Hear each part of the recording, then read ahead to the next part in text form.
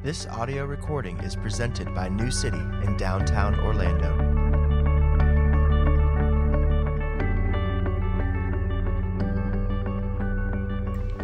This morning's sermon text is from the Gospel according to Luke.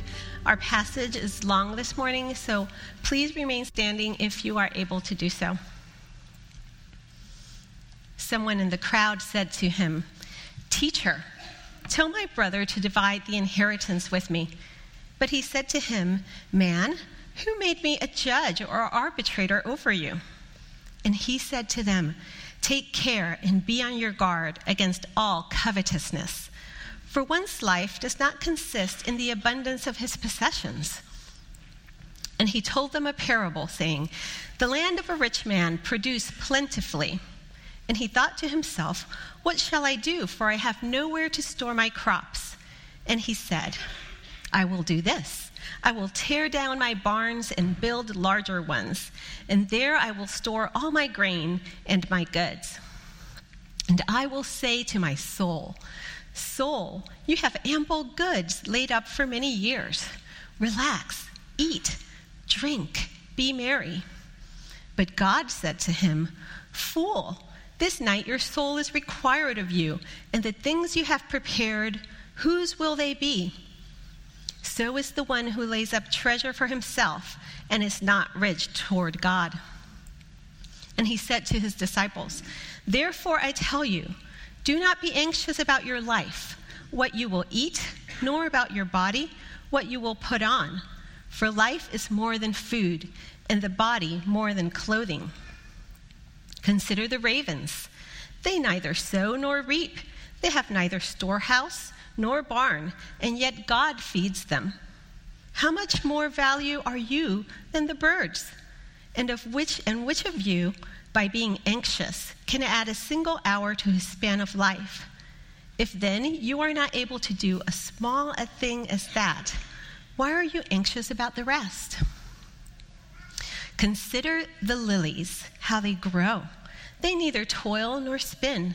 Yet I tell you, even Solomon, in all his glory, was not arrayed like one of these. But if God so clothes the grass, which is alive in the field today, and tomorrow is thrown into the oven, how much more will he clothe you, O you of little faith?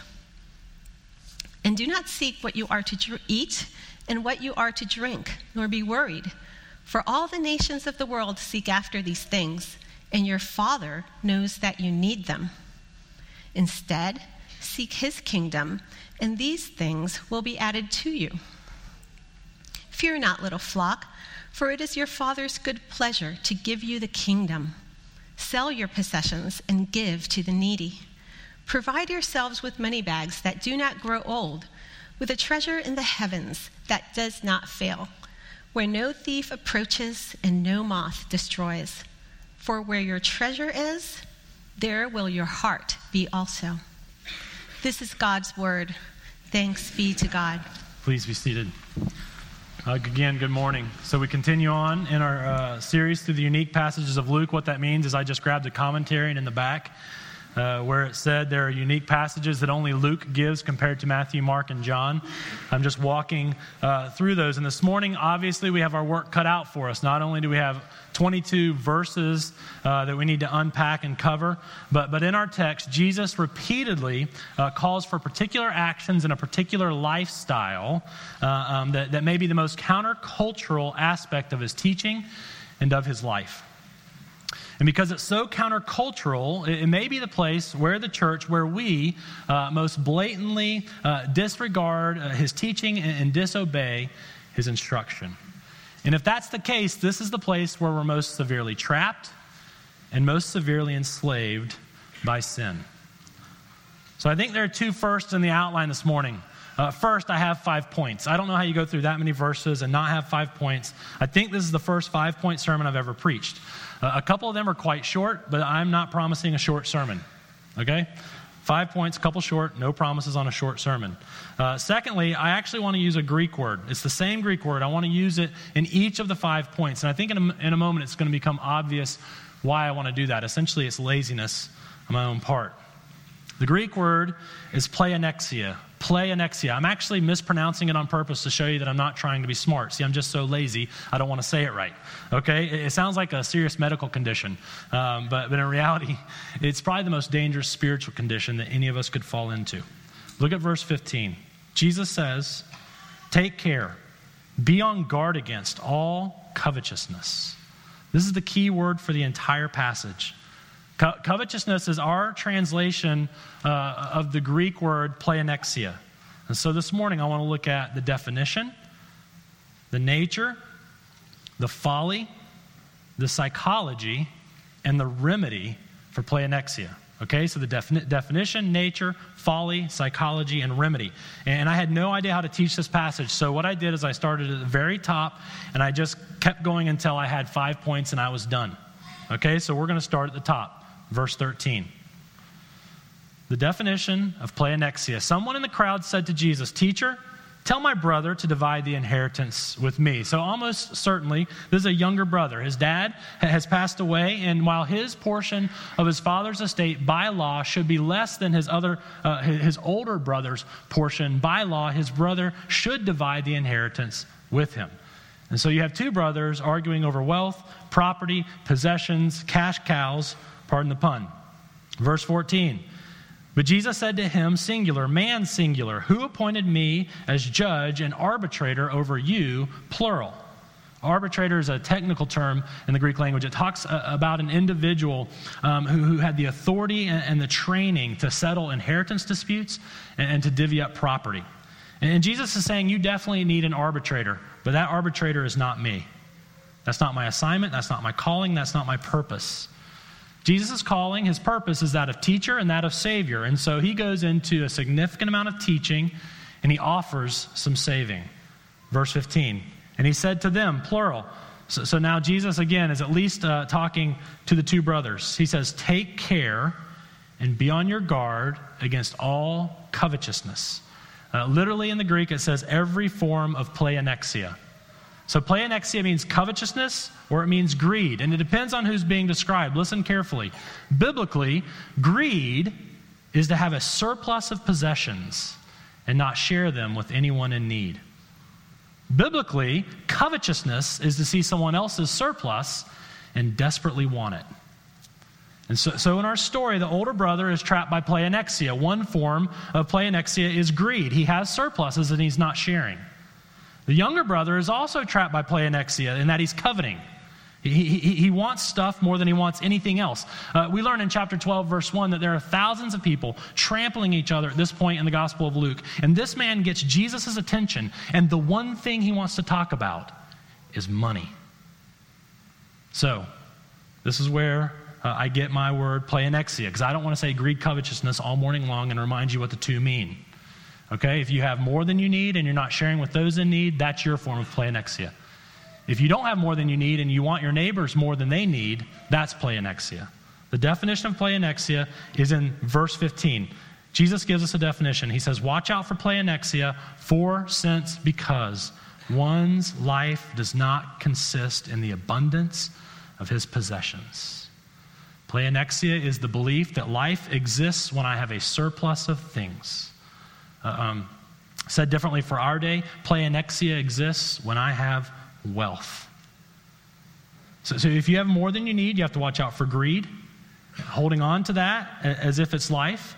And if you don't have more than you need, you have to watch out for covetousness, desperately seeking life in the abundance of possessions. But both of those realities are founded upon and based upon the one idea that I am living, or I am really alive. I really matter when I possess more than what I simply need for this day. Remember, money is not the root of all kinds of evil, 1 Corinthians 6, but the love of money and the craving of money is. So pleonexia plagues all of us, whether we have money yet or not. So that's the definition. Listen to the nature of pleonexia. I'll tell you a story. My daughter Riley, she's my second child. She's now 9. She was almost a year and a half old, and she walked up to me one morning, and she said to me, "What amount?" And I said, "Excuse me?" And she said, "What amount?" And her mom Trisha the translator, was out of town for the weekend. There was no easy way for me to find out what Riley was saying, so I tried to first distract her, and then that didn't work. I secondly ignored her, okay? That's what a wise dad will do, all right? A few minutes later, Riley walks back in. She's a little more agitated. Dada, watermelon. I'm like, baby, slow down, say it again. Watermelon. So I get Maddie, her 3-year-old sister. Maddie, come here. Riley, tell Maddie. May, watermelon. May's like, I got no idea. Every 5 minutes, she, with increasing frustration, she'll dwaddle into the room and she will ask me the same question over and over. And she is a persistent little woman. And so finally, Trisha's on a getaway weekend with the girls right before Braden is born. I'm not supposed to bother her, but I call her. And this is back before she has a cell phone, so I call the hotel and I leave a desperate message for her. Baby, I'm sorry to bother you on your getaway weekend, but I have an emergency here. And then when she gets on the phone, I'm like, Riley keeps saying the same word over and over and over. And she's actually getting really mad about it, and she won't leave me alone. So Trisha's like, put her on the phone. Put her on the phone. She says, Mama, what about? She hands the phone back to me, and Trisha said, she just wants to know what that smell is. And she hangs up the phone. Love you too, babe. Have a great weekend. I was like, oh, of course, what a Mel. Yeah, that makes total sense. And so then I did what you're supposed to do. I checked her diaper. Nothing there. So I was like, Riley, show me the smell. So we walk around the entire house to nearly every room, and she asked me over and over and over, what a Mel. And I'm not smelling a darn thing. I'm like, I have no idea what she's talking about. So I bend down in front of her, and I just go to begging. I'm like, Riley, I have no idea what that smell is. I am so sorry that I don't know the smell. And she is flabbergasted, and she yells right in my face, what the smell? And it hit me. I put my hand right in front of her mouth, and I said, Riley, go, ha, ha. Tic Tac commercial. She goes, ha, ha. And she goes, Damel.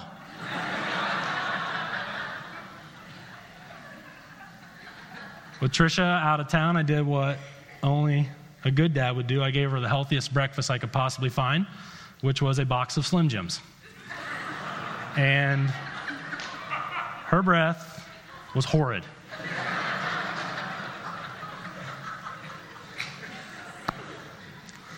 I know what you're thinking. You're like, what does that have to do with pleonexia? First, kudos for using the word. I'm proud of you. But here's the point.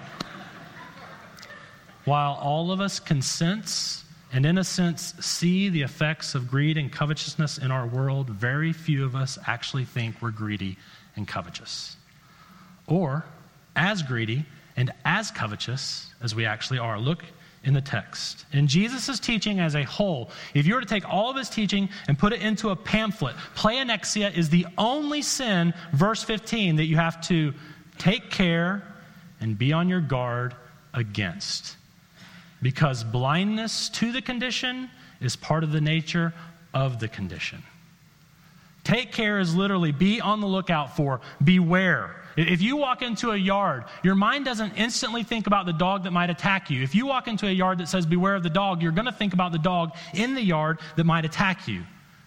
Jesus is saying, consider your heart in the same way when it comes to greed and covetousness. Be on your guard. In my mind, it elicits the imagery of military personnel staying awake all night, guarding, keeping a vigilant watch for subtle and deadly attacks. And the point is this: we, like the two brothers, rarely think that we have a problem or a major problem with pleonexia. Or we always think the people around us have a greater problem with it than we do, but the smell of it emanates from all of us. It has been famously and repeatedly said that Jesus did not say, beware of sexual sin in your life. Inspect your life for sexual sin. Why not? Because when you're sinning sexually, you usually know it. But not so with greed and covetousness. No other sin does Jesus say, watch out for it and be on guard against it and be suspicious of it in your heart. Why? Blindness to the condition is part of the nature of the condition. And so I would just suggest as we move forward that our assumption would be that we're more guilty here than we realize, which means that we're more enslaved here than we realize. It means we're less human here than we realize. It means that we need a greater work of salvation here than we realize. Let's keep going. Third point, the folly of pleonexia, or maybe better said, one foolish expression of pleonexia. One way pleonexia plays itself out in our lives. Greed and covetousness, by definition, again, is that belief that we have life when we have more possessions than we need today. And by its nature, we are all more susceptible to it and likely more guilty of it than we realize. Verse 16, Jesus tells a parable. He tells the parable of a fool, and this fool is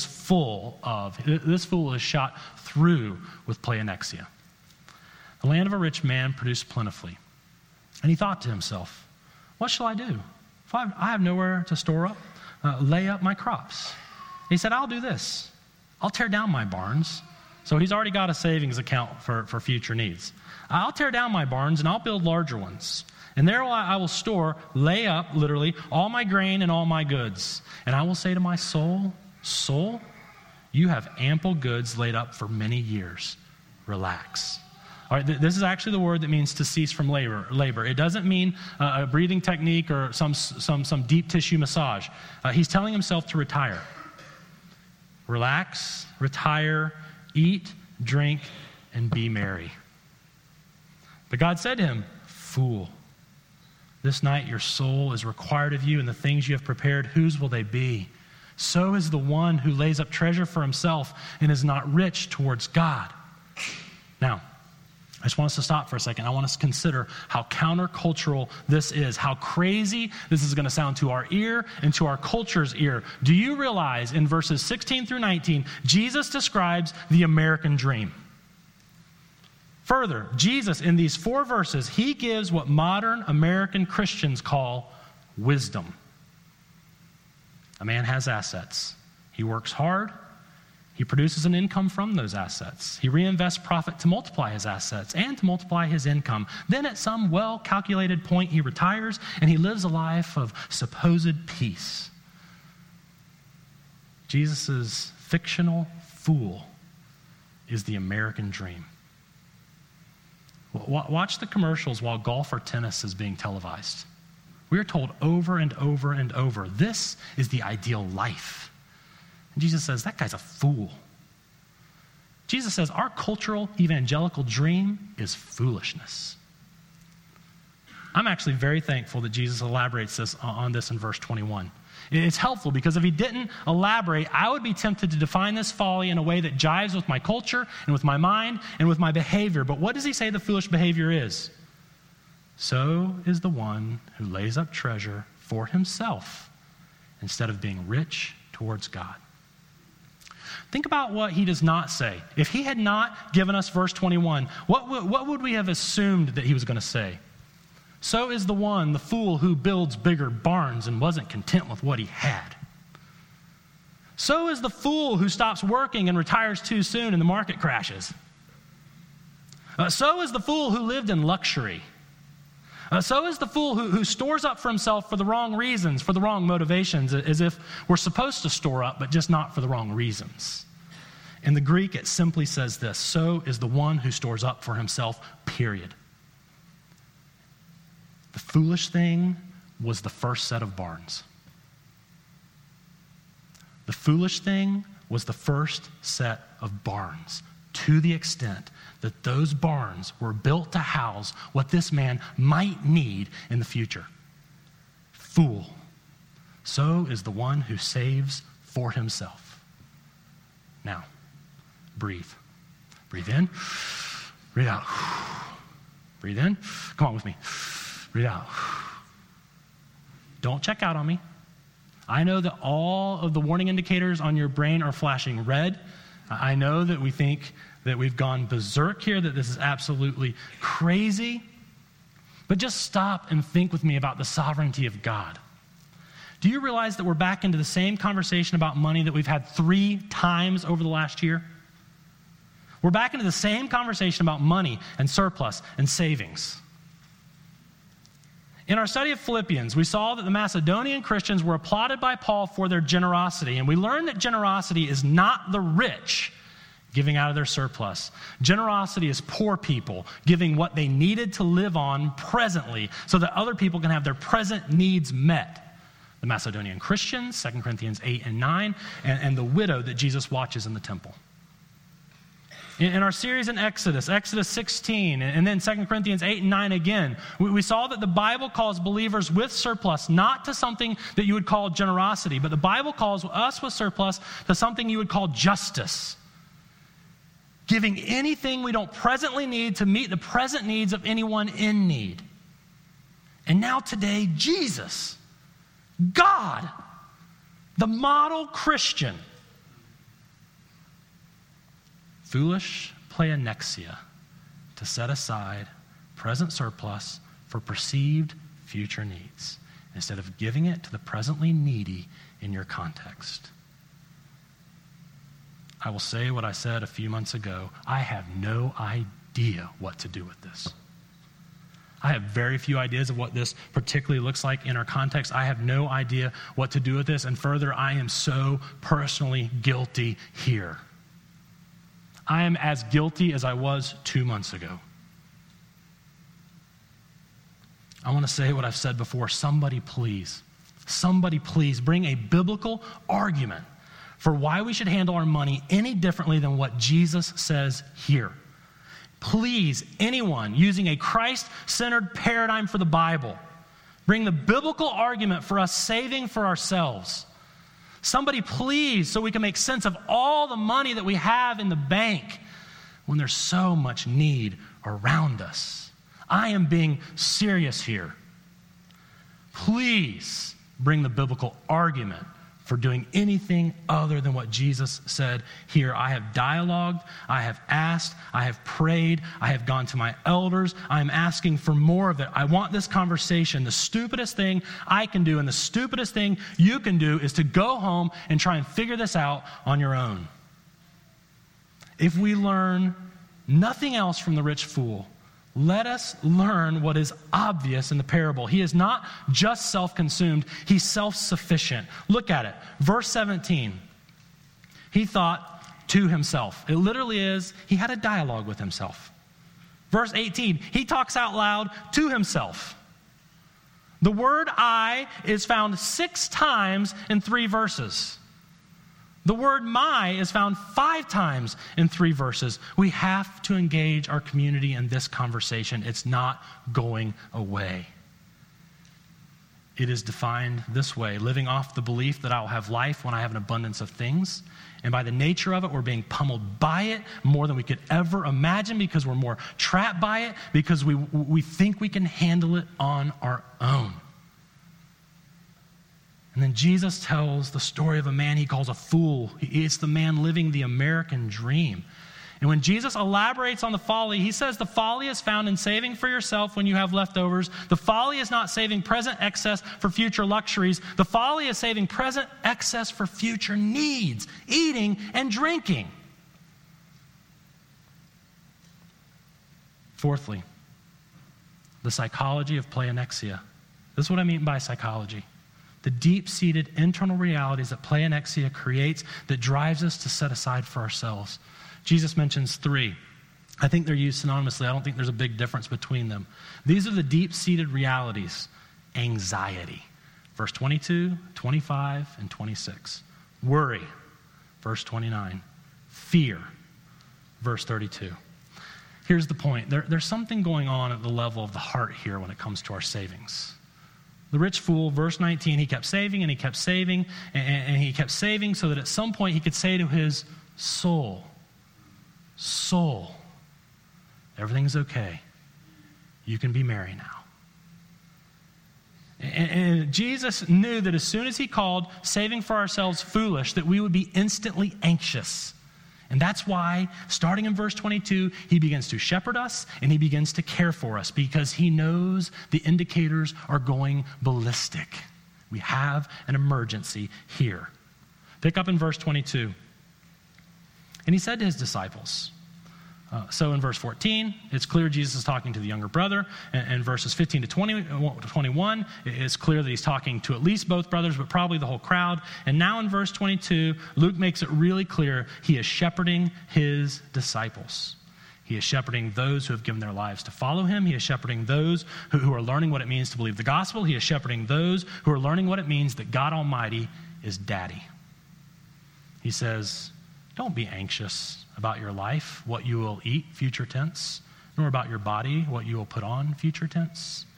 So now think, if our interpretation of verses 15 to 21 is anything other than don't set aside for future needs, these verses make no sense at all. Think about that.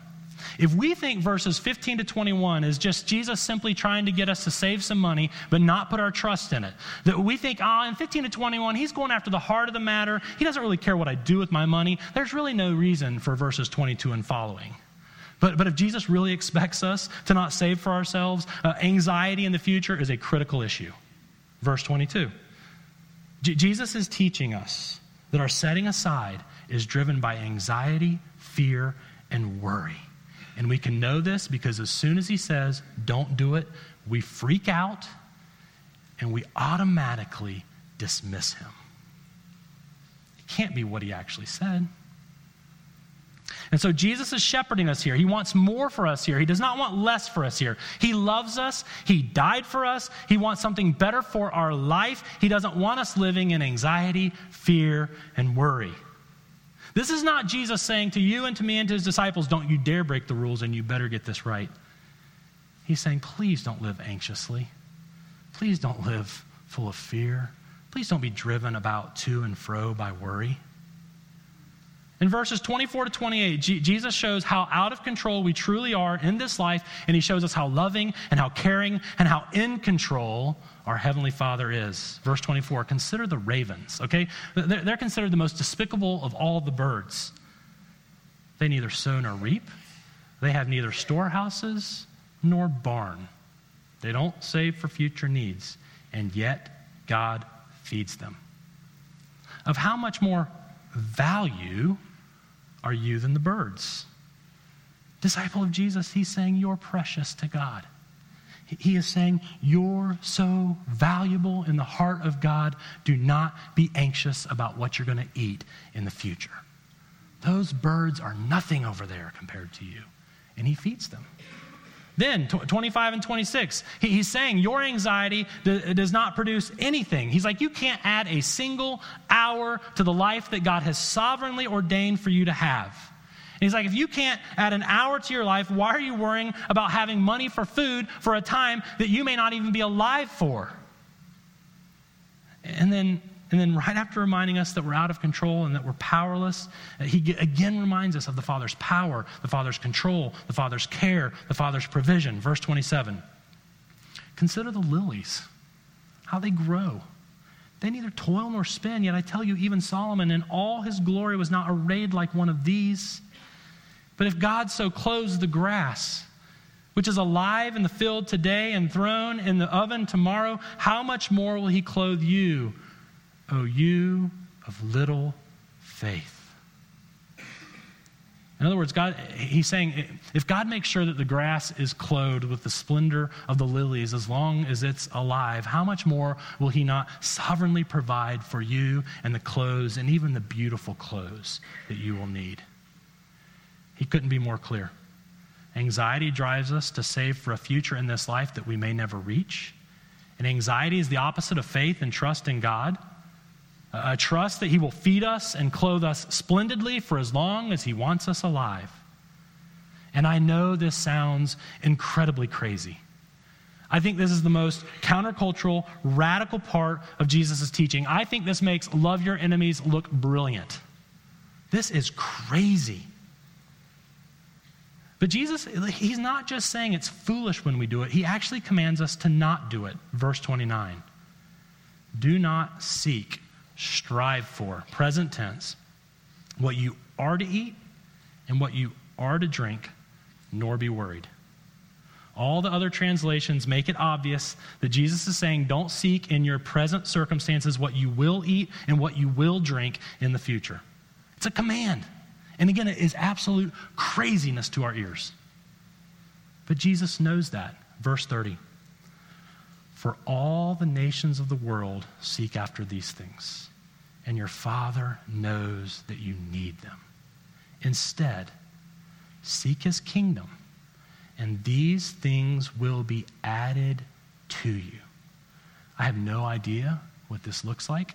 I know that we have to work it out in community. I am not standing up here and for a second telling you that I am perfect or righteous or even close when it comes to this teaching. But it seems to me that we're more blatantly disobedient to this teaching of Jesus than any other teaching I know of. Which means we're far more enslaved to this sin than we can imagine. Which means that if we do not enter into community and dialogue about this, not to earn God's love, but because he loves us, if we don't dialogue about this and begin to see progress with this, our experience of freedom and joy and worship cannot increase. I again would ask us, I would beg us, don't just take this home, chew on it, refute it, decide you're going to do something about it, all on your own. Can't. Let's conclude with the remedy for pleonexia. So what remedy does Jesus give for this subtle and dangerous and deadly and enslaving condition? So I think in 2 words at the end of the text, the remedy is found in faith and the remedy is found in perspective. So first, faith, verse 32, fear not, little flock. Okay? So we've all seen so far that anxiety, worry, and fear over one's life is the opposite of faith. So when he says, fear not, he's also saying, don't continue in the posture of little faith. Verse 28. So Jesus is calling for faith. But what is he calling us to believe? What is he asking us to have faith in? Verse 32, keep going. For, since, because it is your Father's good pleasure to give you the kingdom. In other words, don't seek life in an abundance of possessions, because it's God's mega delight to give you the abundant life of the kingdom now and the eternal life of the kingdom in the age to come. And I think with you, why don't I believe that? Why is that so hard to believe that God is already my Father, that God already loves me like a beloved child, that God has already given me the kingdom, that God will delight to give me the kingdom in increasing ways, and one day he will give me, in a sense, all of the kingdom as co-heir with Christ? Why do I have such a hard time believing that? Well, I've been selfish, and I've been so blind, and I've been so arrogant, and I've been so fearful, and I've been so disobedient. But what is Jesus calling me to? Not works, faith. Faith in the truth that Jesus was selfless, Jesus was aware, Jesus was humble, Jesus was trusting, Jesus was obedient, and then he died for our sins. Jesus gives his soul over to death in our place for us. No one obeyed this teaching more perfectly than Jesus. He never calls us to anything that he didn't do, and he won't do in us. You'll never find anyone with more riches than Jesus, bigger barns than Jesus, more barns than Jesus, more wealth and more income than Jesus. And yet, to take care of the desperate need of others, he became a man, the son of a working class man in a backwater town. He continued towards more and more poverty his entire life. He became homeless. No hole to call his home like a fox. No nest to call his own like a bird. No rock to lay his head on. And at the end of his life, he is naked, poor on the cross. His last piece of clothing is being gambled over by Roman guards. And he did all of that to have us. He did all of that for us. He did all of that in our place. And he's like, fear not. Not because you can do it, but because you have faith in the one who did it. How will we be freed up from looking for life in the abundance of possessions? We have to find life. We have to receive life. We have to enjoy life abundant and eternal in Jesus. And so the remedy for pleonexia first is faith, and then it's perspective. Look at verse 33. Sell your possessions and give to the needy. So here Jesus states specifically what it looks like to be rich towards God, verse 21. What it looks like to seek his kingdom, verse 31. He says it means selling your surplus and giving it to the presently needy. But look at the perspective he gives to that giving as you continue on in verse 33. He says, provide for yourselves with money bags that do not grow old, with a treasure, with a storing up, with a laying up in the heavens that does not fail, where no thief approaches and no moth destroys. So regarding perspective, Jesus is saying first and foremost that every dollar of your surplus that you give to the physical needs of others now, every dollar will be exponentially yours forever in heaven. But secondly, Jesus is also saying, let me help you see the folly of looking for security in life and storing up earthly goods. Not only might you, verse 20, die tonight and thereby lose the opportunity to help someone with your money, thereby lose the opportunity to enrich your eternal existence forever in heaven, but also treasure on earth is so fickle. He's like, treasure on earth is always susceptible to sinners and to natural corruption and disaster, thieves and moths. Just think about the last 10 years. Think about the history of man. We will become instantly anxious if our life is going to be held in treasures on earth. We're done. And so Jesus, he's motivating us. He's saying, follow my teaching on abundance by giving, by looking at it from this angle, by thinking about this perspective. He's like, I'm promising exponential reward for every investment you make in the kingdom. He's like, I'm reminding you, if you die tonight, that money that's in the bank, you cannot give it away and bring it with you into heaven. It stays behind. And he's saying, listen, the chances are actually really quite good for the money you have in the bank right now that it will not last as long as you do in this life. I'll conclude with this. It's actually an extensive quote of a historic fact in a commentator. He said, in 1923, the world's most successful men met at Chicago's Edgewater Beach Hotel. Assembled were the president of the New York Stock Exchange, a member of the president's cabinet, the canniest investor on Wall Street, a future director of the World Bank for International Settlements, and the head of the world's largest monopoly. A few years later, this was their fate. Moss and rust, okay? Thieves. Charles Schwab died in debt. Richard Whitney became insolvent, did time in Sing Sing, and was blotted out of the who's who, of the international who's who. Albert Fall was pardoned from prison so that he could die at home. Jesse Livermore, Leon Fraser, and Ivor Kruger, the Match King, they all committed suicide. All learned how to make money. None learned how to live. All the bulls became lambs. He says Schwab's bleeding in 1930 was the most woeful of all. Listen to what Schwab writes. I'm afraid. Every man is afraid. I don't know. We don't know whether the values we have are going to be real next month or not. And then the commentator says, so pitiful is the poverty of the rich. Actually, we'll let Luke have the last word. 34. For where your treasure is, there will your heart be also. Let's pray.